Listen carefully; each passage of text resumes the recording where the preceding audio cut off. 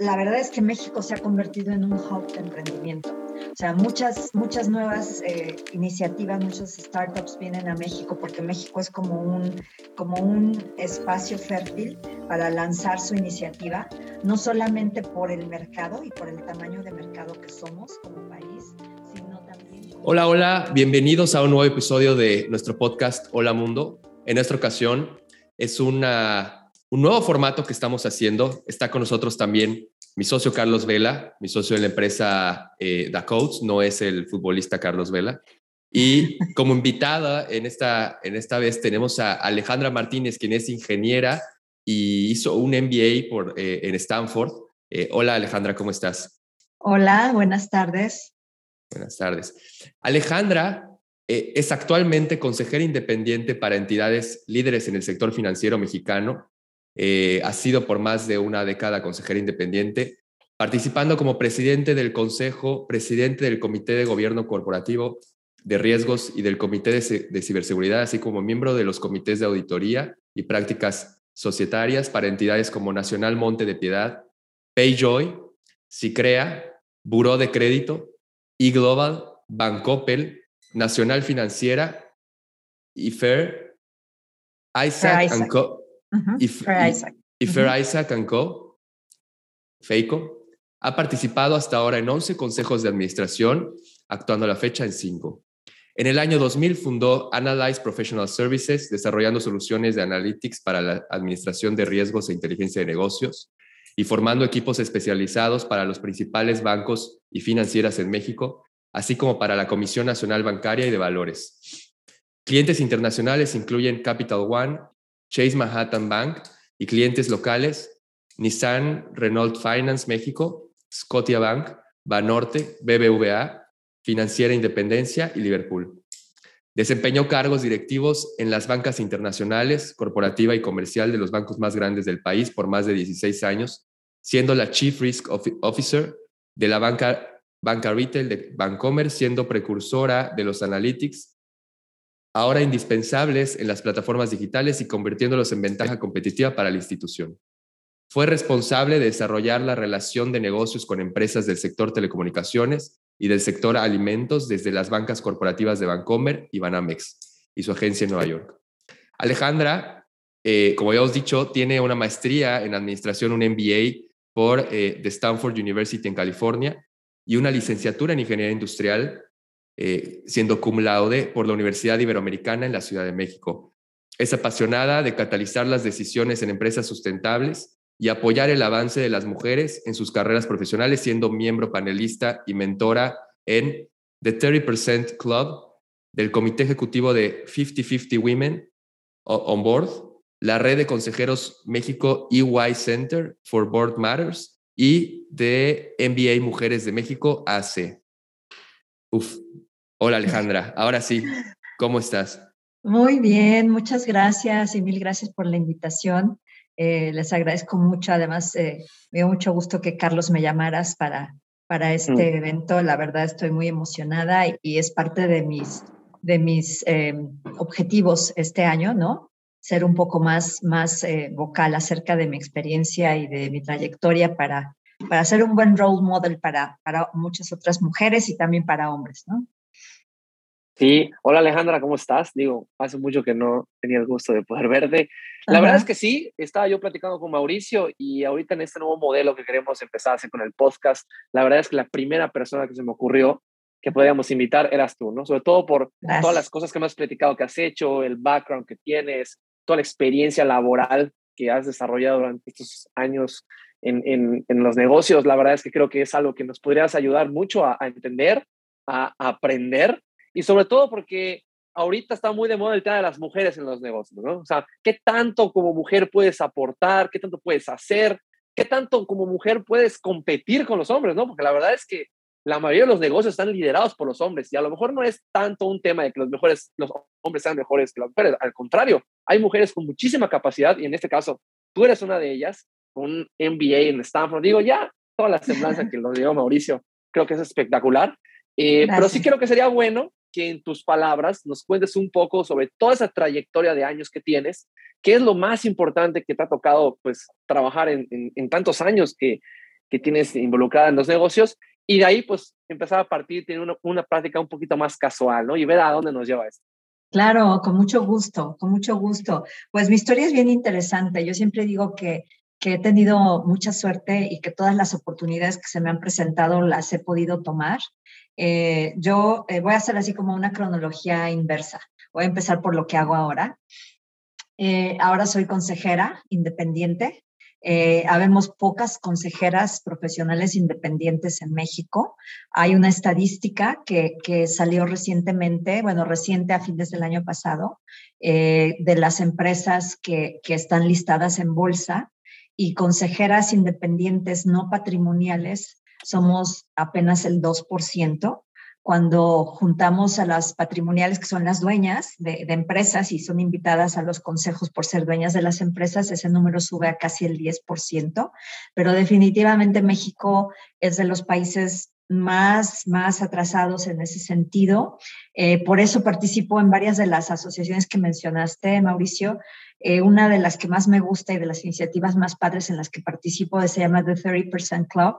Esta iniciativa es una iniciativa que no es un grupo de mujeres tratando de entrar a consejos, sino es una iniciativa en donde las empresas se comprometen a desarrollar a sus ejecutivas de alto nivel para llegar a los consejos, y proveen también un grupo de mentores que se hace un shuffle entre todas las empresas que participan. Y entonces, por ejemplo, a mí me tocó mentorear a una mujer que trabajaba en el sector de comedores industriales, que no tenía nada que ver con el sector financiero, que es mi especialidad, pero que teníamos mucho en común en términos de la experiencia profesional. Entonces, esa iniciativa lo que intenta es llegar a un 30% de participación de mujeres directivas y consejeras en las empresas.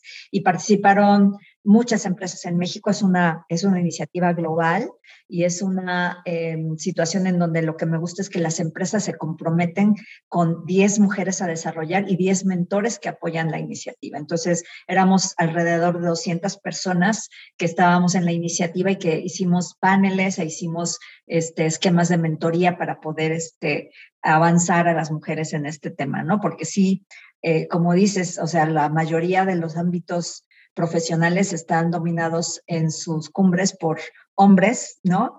Y normalmente, y eso es naturaleza humana, invitas a tu núcleo, a tu grupo, a gente que se parezca a ti, ¿no? Entonces, esa es una de las partes que tenemos que ir modificando para poder hacer los consejos, las empresas y los ambientes de trabajo más diversos, ¿no? Eso es lo que hago ahora como consejera independiente. Estoy en 5 consejos. Los consejos trato de tener no más de 5, porque sí me gusta dedicarle suficiente tiempo, pasar tiempo no solamente en las reuniones de consejo y preparar el material que me envían, sino también hacer muchas reuniones con la administración y con otros consejeros para ir poder identificando como los temas clave en donde tenemos que avanzar, en donde tenemos algún problema que resolver. Entonces, me gusta estar solo en 5, he estado en 11, pero en los que estoy actualmente es en el de crea, que es es el autofinanciamiento, la empresa de autofinanciamiento de los dealers Nissan en México, en Payjoy, que es una fintech en San Francisco, los 2 buros de crédito, que es el buró de crédito de personas físicas, que se llama TransUnion de México, y el de personas morales, que es Dun & Bradstreet de México, y en el Comité de Gobierno Institucional de Nacional Monte de Piedad. En esta, como yo diría, tercera etapa de mi función de consejera, como que ya he dirigido hacia dónde me gustaría estar, y en estos 5, 2 de ellos, Payjoy y Monte de Piedad, son los que yo hice para escoger estar en ellos más que me escogieran a mí.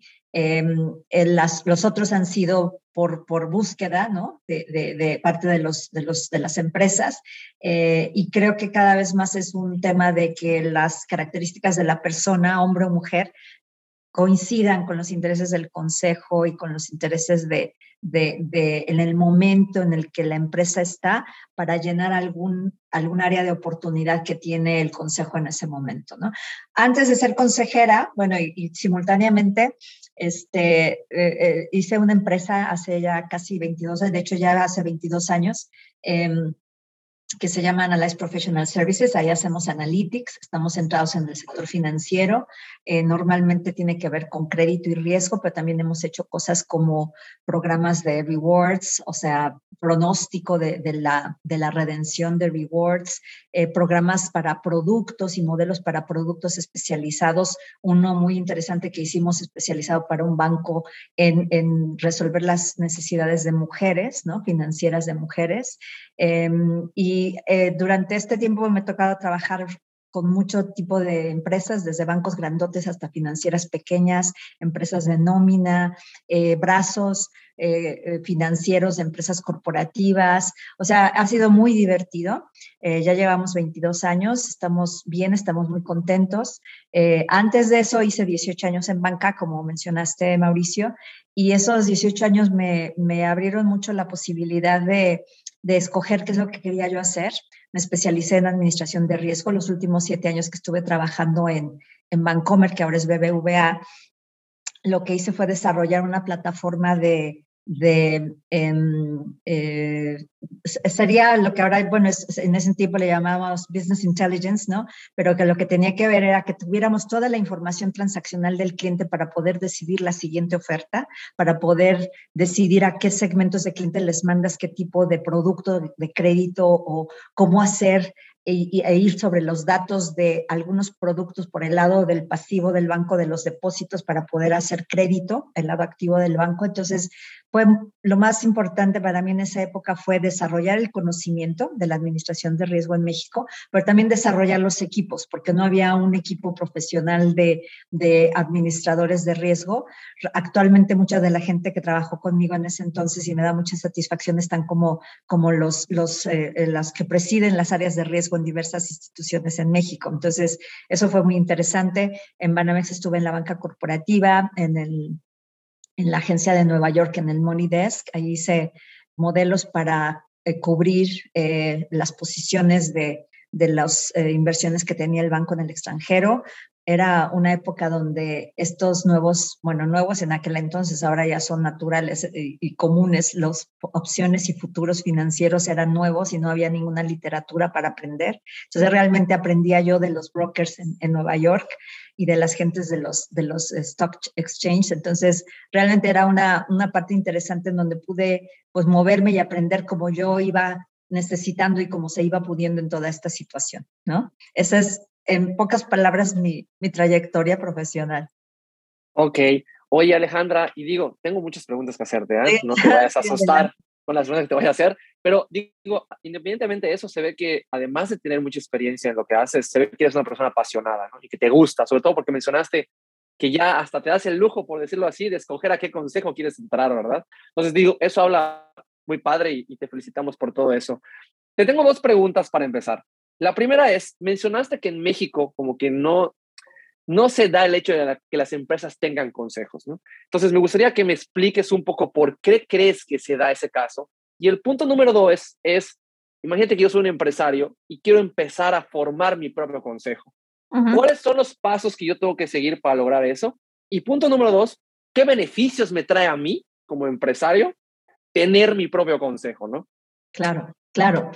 Yo creo que la parte de no tener consejos está relacionado con tal vez la evolución del mercado de los negocios en México. O sea, si nosotros vemos, por ejemplo, quienes tienen que tener consejo por una regulación o por una normativa que exista, son las empresas listadas o las empresas que son supervisadas, particularmente en el sector financiero por la Comisión Nacional Bancaria y de Valores. Entonces, ¿por qué hay consejos?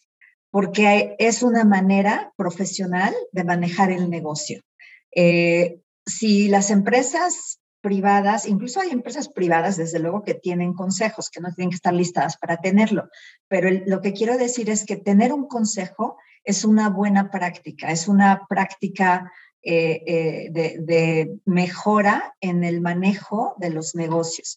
¿Qué es lo que el consejo trae a las empresas? Lo que el consejo trae a las empresas es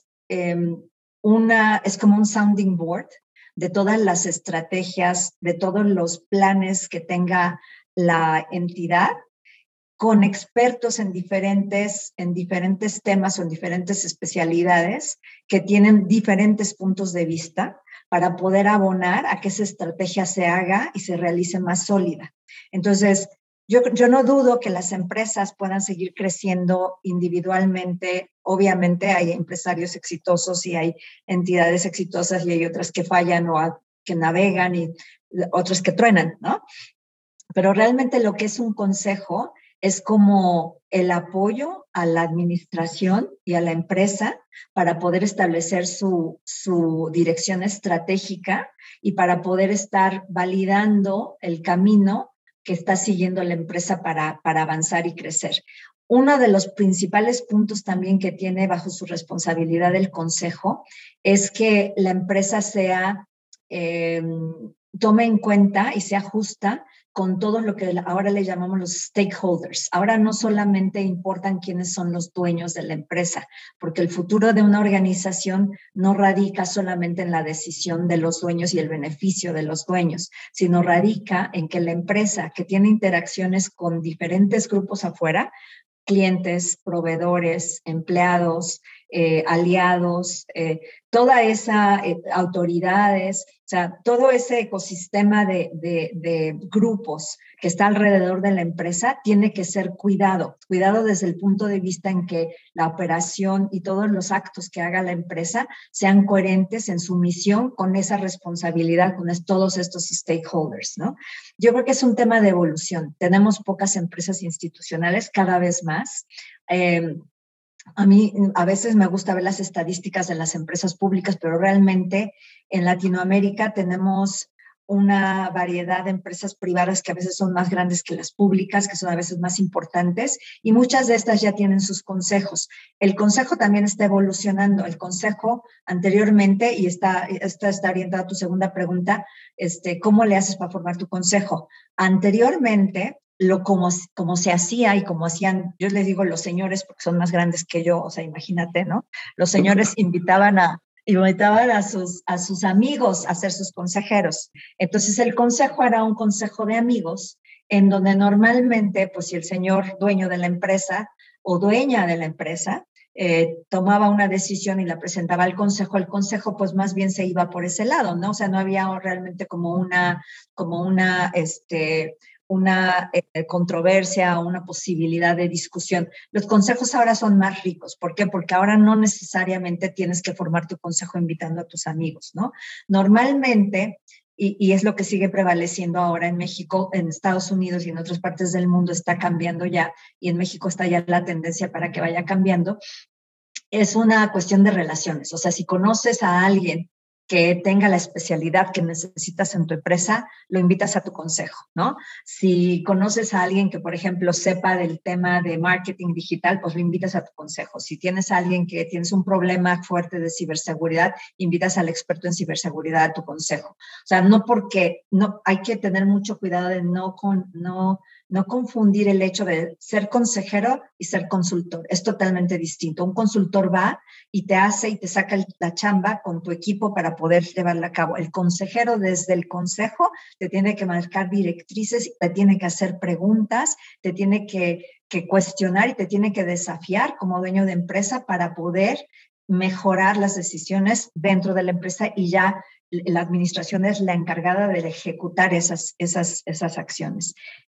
Lo que es la tendencia y que va empezando en México y ya es más extendida en el extranjero es que ya es un proceso de búsqueda profesional. O sea, ya hay headhunters especializados en consejos, en donde tú llegas con ellos y les dices, esta es mi necesidad, yo no tengo consejo o mi consejo está en esta forma, lo que necesito es renovar porque mis desafíos son A, B y C. Entonces, el headhunter ya tiene metodologías probadas en donde busca el match de quiénes son las personas expertas o consejeros ya existentes que puedan llenar esas posiciones en el consejo que quieres crear o el que quieres cambiar, ¿no? Y digo, ahorita mencionaste algo muy interesante, el tema de los headhunters. Explícanos un poco cómo una persona se puede volver consejero. ¿Es en base a experiencia o en base a estudios? ¿O qué es lo que yo necesito si a mí me agrada la carrera de ser consejero y participar como tú en 5 o 6 empresas? ¿Cómo yo puedo empezar esa carrera? ¿O qué necesito yo para poder empezar ahí? Es bien interesante lo que preguntas, porque muchas personas, por ejemplo, en el pasado, y todavía hay cierto tema ahí, es las personas jubiladas son las que se convierten en consejeros. ¿Por qué? Porque tienen mucha experiencia y tienen mucho tiempo libre. Pero las personas jubiladas tienen un ingreso, ¿no? Asegurado. Entonces toman el consejo como una cuestión interesante, son profesionales, pero no es su ingreso principal. Eso lo menciono y ahorita regreso a ello. ¿Cómo empezar? Primero tienes que tener experiencia, tienes que tener una trayectoria. No cualquier persona puede decir, salí de la universidad y quiero ser consejero, ¿no? O llevo 3 años de experiencia o 5 años de experiencia. O sea, yo digo, y me gustó mucho un libro que leí hace años que se llamaba Outliers, no sé si lo conocen. Ese libro de Outliers hablaba de quiénes son expertos y hablaba de que se le tenían que dedicar, creo que eran como 10,000 horas a un tema para poder clasificarte como experto. Y esas 10,000 horas equivalen como a 10 años en un tema. Entonces, si yo digo, yo soy experta en administración de riesgos, es que trabajé al menos 10 años en ese tema. O si yo digo, yo soy experta en gobierno corporativo, es que trabajé 10 años al menos, habiendo dedicado 10,000 horas en ese tema de gobierno corporativo. Entonces, primero tienes que tener una expertise que puedas tú traer al consejo. Obviamente también haber sido CEO, haber sido CFO, también trae una experiencia particular de liderazgo, de management, de temas diversos, complejos. Eso también es un tema de especialidad, pero que se le llama generalista. O sea, es una gente mucho más que ve un tema más amplio en términos de que fue líder de una organización de cierto tamaño. Entonces, tienes que tener algo que ofrecer y eso se da con cierta trayectoria y experiencia, ¿no? Ahora, el otro tema es muy importante. Para poder ser consejera tienes que yo le llamo, la primera parte es ser reconocido y eres reconocido por tu experiencia. Pero la segunda parte es que seas conocido. Y esa parte de ser conocido quiere decir que las personas que toman la decisión para invitarte al consejo te conozcan. Y la única manera de que te conozcan, bueno, hay muchas maneras ahora, en este mundo de información abierta hay muchas maneras, pero el tema es hacer un networking efectivo con las personas que tú sabes que te van a llevar a eso que buscas, que es invitarte al consejo. En el tema del networking, yo creo que el trabajar en la marca de uno sirve mucho. El labor en las redes, el aparecer en las redes ahora es muy importante, pero más importante es el conocimiento también personal. Entonces, si tienes una idea de querer participar en un consejo, hay que desarrollar el networking y lo que yo llamo es aprovechar cada contacto, cada interacción que tengas para que la persona con la que tuviste la interacción sepa que tú tienes la intención de participar en un consejo. Entonces, es ser muy vocal de que tú quieres participar en consejos y cómo tú llegas a ofrecer un valor agregado a ese consejo. Es lo que le llaman de elevator talk, ¿no? O sea, como que tu script de elevador, en donde dices en 30 segundos quién eres, qué haces y que te interesa estar en un consejo, ¿no? Y a mí me ha tocado, tengo 2 anécdotas bien bonitas, bueno, una que sí les puedo platicar, la otra todavía cuando suceda se lo platico, pero una en donde yo escogí y me puse a ver el mapa, tienes que tener estrategia también, ¿no? Me puse a ver el mapa de qué empresas hay en México importantes en las que me gustaría estar en el consejo. Y como tengo una especialización en sector financiero, pero también quiero otras, me puse a ver todo el mapa de las empresas y dije, yo quiero estar en esta empresa, ¿cómo le hago? Entonces vi quiénes eran miembros del consejo y traté de contactarlos socialmente a través de personas que los pudieran conocer. En mi club pregunté si las conocían, etcétera, etcétera. Les mandé por LinkedIn alguna cuestión y finalmente no pude entrar por ahí. Luego una persona que participaba en los comités de esa institución, le pregunté y me dijo, no, es que el proceso es a través de este headhunter, te doy el teléfono. Me dio el teléfono, hice como 5 llamadas con 5 diferentes secretarias hasta que me lo pasaron. Y entonces me dijo, le dije, oye, yo quiero platicar contigo porque yo sé que mi experiencia es muy útil para esta entidad que tú eres el headhunter. Y me dice, ¿y cómo sabes que tengo un proceso abierto de búsqueda? Y dije, no, yo no sé que tienes un proceso, yo nada más lo que sé es que mi experiencia en esa organización sería muy útil para mi país, entonces quiero conocerte. Entonces, no es nada más esperar a que nos inviten, sino nosotros hacer toda la labor de investigación, de promoción y de búsqueda, nosotros también para escoger los consejos en los que quisiéramos estar y para lograr ese consejo. Del otro lado, a las empresas, a los empresarios, lo que les digo, solos está muy padre, pero siempre necesitan un acompañamiento para evitar la ceguera de taller y para poder hacer decisiones más diversas. Y esa es la riqueza del consejo, que no tengas como un bloque de gentes que son todas iguales, que todas tienen la misma trayectoria, los mismos pensamientos, la misma forma de ver las cosas, sino que tengas gente diversa dependiendo cuál es la situación de la empresa en ese momento para poder tener un consejo que verdaderamente te ayude a crecer y a resolver, porque estamos en un mundo de incertidumbres y de problemáticas que también es necesario resolver. Sí, muchas gracias ahí por la respuesta. De hecho, te lo preguntaba también, porque digo, en nuestros planes en The Coach, sí se encuentra tener un board, ¿no? Tener un consejo. ¿Por qué? Digo, en este caso somos 3 founders, Mauricio, que está aquí, Jorge y yo.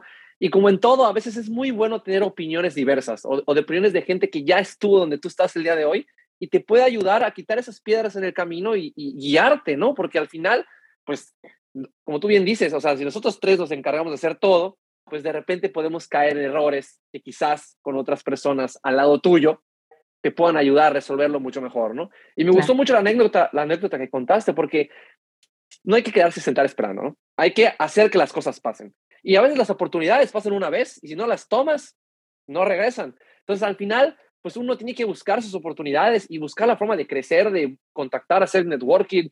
Al final, yo creo que tiene mucho sentido lo que nos acabas de mencionar. Y ya con esto, quisiera que me platiques un poco lo que comentaste al principio. Creo que el 2% de las mujeres o de los consejeros independientes son mujeres en México. ¿Me podrías explicar por qué pasa ese fenómeno o por qué las mujeres no participan tanto en ese sector? Y la pregunta número 2 es, ¿tú cómo ves el sector empresarial con respecto a las mujeres? Me parece que el próximo mes Forbes va a sacar su lista de las 100 mujeres más poderosas de México, que es una lista que todo el mundo espera porque obviamente el tema de las mujeres es algo que es muy trending el día de hoy. Cuéntame un poco, ¿cómo ves tú el sector empresarial con respecto a las mujeres, ya sea de emprendimiento, de posiciones claves en empresas importantes en México? Tú que estás muy envuelta en ese ámbito. Claro, mira, como yo lo veo es que ha mejorado significativamente. Ahora podemos hablar abiertamente de que el tema es mujeres, ¿no? Cuando yo empecé mi carrera, si yo hablaba del tema mujeres, era estereotipada, era así como un estigma, ¿no? Ay, es que es feminista. Ahora, si no eres feminista como hombre o como mujer, bueno, ya estás mal, ¿no? Entonces, hemos avanzado muchísimo, ¿no? Para poder estar hablando de este tema abiertamente. A mí me da gusto ver cada vez que voy a reuniones fuera de los consejos, porque en los consejos normalmente soy la única o una de 2 o 3 mujeres en el consejo. Casi nunca me toca estar con 3 mujeres, casi siempre somos máximo 2. En estos consejos en los que he participado en esta carrera de consejera. Pero me da gusto cuando voy a otras reuniones, cuando veo mujeres más jóvenes que tienen mucha energía, como tenía yo antes, ¿no? Ahora ya estoy más en el mood de Gravity, pero sí me da muchísimo gusto ver a mujeres más jóvenes que tienen mucha energía y que se están dedicando seriamente a su carrera profesional. El problema en México es un problema que tiene muchas aristas, pero una de las principales es un problema cultural. En México no esperamos que la mujer tenga una carrera profesional. En general, no se espera que eso suceda y esa es la mayor barrera que yo veo. Se espera que la mujer estudie para que tenga plática interesante, ¿no? El 50% o más del 50% de los egresados de universidades en México son mujeres, ¿no? Pero no, a través de la escalera laboral, se van cayendo, entran a lo mejor 40%, igual un analista a una empresa, y luego el siguiente nivel de gerente ya fue el 30% y el siguiente nivel de subdirector ya fue el 20% y el de director es 10% y llegas al comité de dirección y eres el 5 o 2%, ¿no? Y en el consejo, pues 2%. Entonces, el tema es Y hay un estudio muy bueno que hace McKinsey que acaban de renovar este año, que lo presentaron a principios del año, que se llama Women Matters. Ese les recomiendo que lo vean y platica ahí sobre toda la problemática, pero como yo lo veo es que es un tema cultural, es un tema de esperar, de no tener la expectativa correcta de la mujer, pero también de establecer barreras, tanto hombres como mujeres, de que las mujeres tienen un sitio en el cuidado de la familia y la casa. Ahora, las mujeres que tuvimos el privilegio de poder hacernos y armarnos un rompecabezas para podernos dedicar a trabajar y que sigue existiendo eso, está muy bien, pero hay muchas mujeres en diferentes niveles socioeconómicos que no tienen la posibilidad de armar su propio rompecabezas. Lo hacen para poder salir a trabajar, pero dependen mucho también de políticas públicas que tuvieran que ver con el cuidado no solamente de los hijos, sino también de las personas mayores.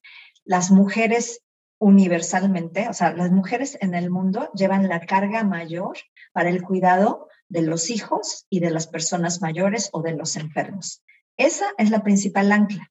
Si no tenemos, por un lado, dentro de la familia, una conciencia de igualdad en donde el hombre en una pareja o en una familia, los hermanos o el papá, contribuyan a ese trabajo no remunerado que tenemos las mujeres en casa y no puedan ellas tener la libertad de poder cumplir con los compromisos que una posición laboral le demanda, entonces ahí vamos a quedarnos siempre. Entonces tiene que venir por el lado de las familias, por el lado de la microcosmos en donde vivimos las mujeres, en donde hagamos que nuestra realidad sea más igualitaria con los hombres con los que compartimos nuestra vida para el cuidado de estos tres temas, pero también por el otro lado, políticas públicas que ayuden al cuidado de ancianos, de enfermos y de niños, en donde la mujer pueda desentenderse y dejar al niño o que llegue la cuidadora a ver al anciano o etcétera, para poder dedicarse al trabajo. Y las empresas, en esto que te les decía antes de hay stakeholders, ya no son solamente que cuidemos que los shareholders sean los que ganan dinero y les vaya bien y estén contentos. Hay stakeholders y uno de los grupos de stakeholders más importantes y después de la pandemia es todavía más relevante, son los empleados. Si los empleados no tienen el beneficio de paternity leave, para que el hombre también le pueda dedicar tiempo cuando tienen un hijo, no solamente quien da a luz, sino quien puede cuidar y liberar a la mujer para que pueda regresar a trabajar, pues entonces se van a seguir cayendo ahí el porcentaje de mujeres que no puede seguir con su carrera porque tuvo un hijo, porque tuvo un segundo hijo, etcétera. Entonces son como diversos temas que se tienen que atender por las políticas públicas, por las políticas en empresa de beneficios y de prestaciones que ayuden a la igualdad entre las familias, ¿no? En sus empleados y dentro de nuestra propia familia, que tengamos la voz suficiente y la fuerza para poder ejercer esa igualdad, demandarla, porque tenemos tanto derecho de desarrollarnos en el ambiente laboral como mujeres, como los hombres de nuestra familia. Y eso es el primer paso. Primero, que lo hagamos realidad en nuestra familia y después que empujemos en la medida de lo que nos toca en cada caso, tanto a la parte políticas de gobierno como a la parte empresarial, para que sucedan esos apoyos, porque si no vamos a seguir igual. O sea, al final del día, digo yo ahora, y también como dato curioso, a mi hija que conoces, Carlos, a Amanda me reclama que me dice que la abandoné. Y entonces le dije, a las primeras veces que me lo decía, yo me sentía hiperculpable y decía, pues sí, me iba yo de 8 de la mañana a 8 de la noche, pues sí la abandoné y luego a veces hasta sábados y domingos y luego hasta las 10 de la noche o 12 de la noche. Entonces, pues sí la abandoné. Fue nuestra situación y nos tocó vivir esa situación y pues así nos tocó y ahora me da mucho gusto verla trabajando como profesionista, le está yendo muy bien y eso no hubiera sucedido si ella no me hubiera visto a mí, porque me preguntan a veces, oye, ¿cómo le enseñaste a trabajar a tu hija? Y le dije, yo no le tuve que enseñar nada, nada más me vio y eso es así, casi los niños absorben de una manera impresionante todo lo que viven. Entonces no es que yo le dije, mira, tienes que levantarte temprano y ponerte lista y estás en la junta habiendo estudiado, no, eso lo vio, lo vivió. Entonces también eso es un plus a nuestro favor. Habemos más mujeres que estamos siendo roles o ejemplos de rol, ¿no? Para otras mujeres que vienen atrás, pero es muy importante tener una voz fuerte en nuestro entorno familiar para llegar a la equidad desde el microcosmos y para poderlo convertir después en una necesidad que las empresas y el gobierno atiendan. Sí, totalmente de acuerdo. Ahí tocaste dos puntos que para mí son esenciales.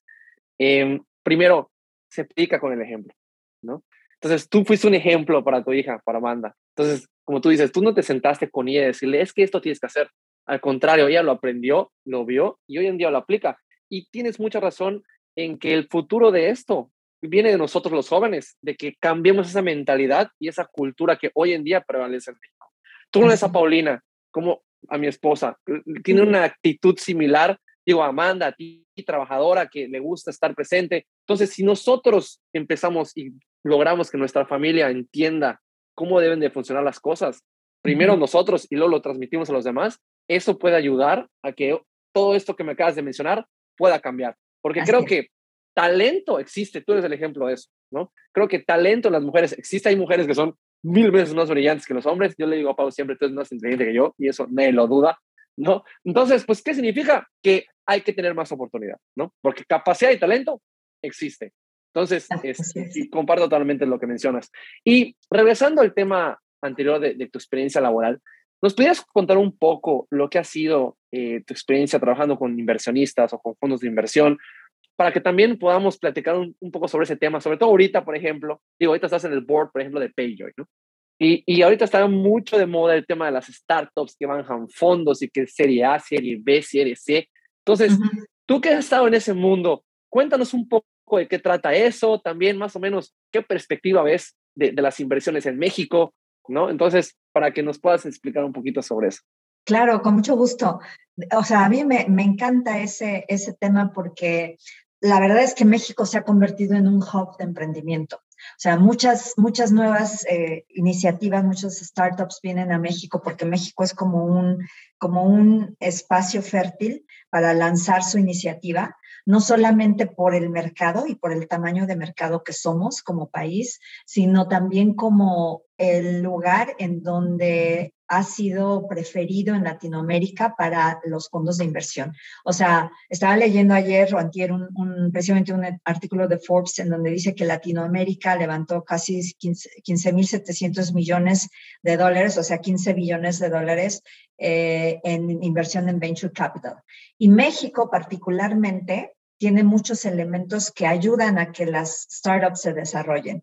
A mí me parece fascinante porque es como un laboratorio, es como que se dan las necesidades, están ahí, o sea, somos un país, por ejemplo, hablando de la parte financiera o hablando de la parte de e-commerce, somos un país que tenemos mucha necesidad por la falta de desarrollo en los sistemas de pagos, en la bancarización de la gente, etcétera. Entonces, somos como un laboratorio en donde se puede probar todo esto y en donde se puede conseguir el financiamiento para crecer las iniciativas. A mí me gusta mucho porque yo aprendí de esto a través de mis amigas de la Asociación de MBA Mujeres. Hay una asociación en México que se fundó hace más de 10 años que se llama MBA Mujeres en México. La fundaron cuatro exalumnas de Harvard y hicieron este grupo en donde estamos todas las mujeres que hicimos MBA en el extranjero. Y una de ellas es Christine Kenna, ella es socia de Ignea Partners, ella me introdujo a todo este tema. Después conocí también al fondo de Angel Ventures. O sea, hay diferentes oportunidades de financiamiento a través de estos fondos que se especializan en las diferentes etapas que tiene un startup.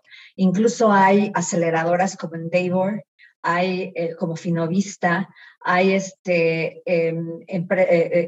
tipo de organizaciones que también se dedican a la parte de inversión social o a la parte de Seed Capital, que son como Village Capital, que tienen un ecosistema en donde buscan a los empresarios y les dan premios y los que seleccionan quiénes son los ganadores son ellos mismos. Entonces, hay diferentes soluciones para las diferentes etapas de las startups, Y creo que México es un súper lugar y un súper mercado para probar las iniciativas, ¿no? Por eso tenemos aquí ya varios unicornios, tenemos a Kavak, tenemos a Confío, tenemos una serie de empresas exitosas que han llegado al nivel de evaluación de unicornio, porque el esquema y porque todos los elementos están aquí, ¿no?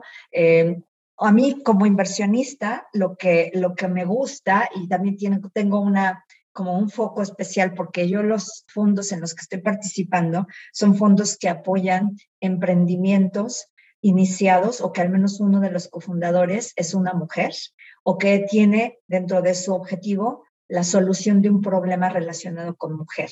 Entonces estoy en 2 fondos de inversión, uno que se llama Portfolio, que está en el Silicon Valley. Ese fondo tiene varios diferentes subfondos que tienen que ver con la salud femenina, y que tienen que ver, por ejemplo, uno muy interesante que se llama Longevity and Aging, que también está súper interesante. Entonces, tengo como ese foco en mis inversiones, lo pienso, y yo no soy experto, o sea, no tampoco tengo el tiempo para dedicarme a yo decidir en qué empresa invertir, sino lo que hago es hacerme parte de uno de estos fondos que tienen especialistas y que tienen expertos en escoger a las empresas. Otro fondo en el que estoy, que está aquí en México, que es un fondo súper interesante que les recomiendo que investiguen, es Amplifica Fund. Lo fundó Ana Raptis, una buena amiga australiana que vive en México, y ese fondo también tiene el foco de invertir en empresas fundadas por o que tengan una cofundadora que sea mujer, y ese fondo va para todo Latinoamérica. El de Portfolio está más bien orientado a empresas, startups en Estados Unidos. Entonces, como que hay muchas opciones. O sea, yo creo que el tema aquí es, si tienes liquidez y tienes posibilidad de dedicar una porción de tu liquidez a este tema, hazlo, pero escógelo de alguna manera que tenga sentido para ti. Para mí tiene sentido invertir en estos 2 fondos que tienen un foco de mujeres,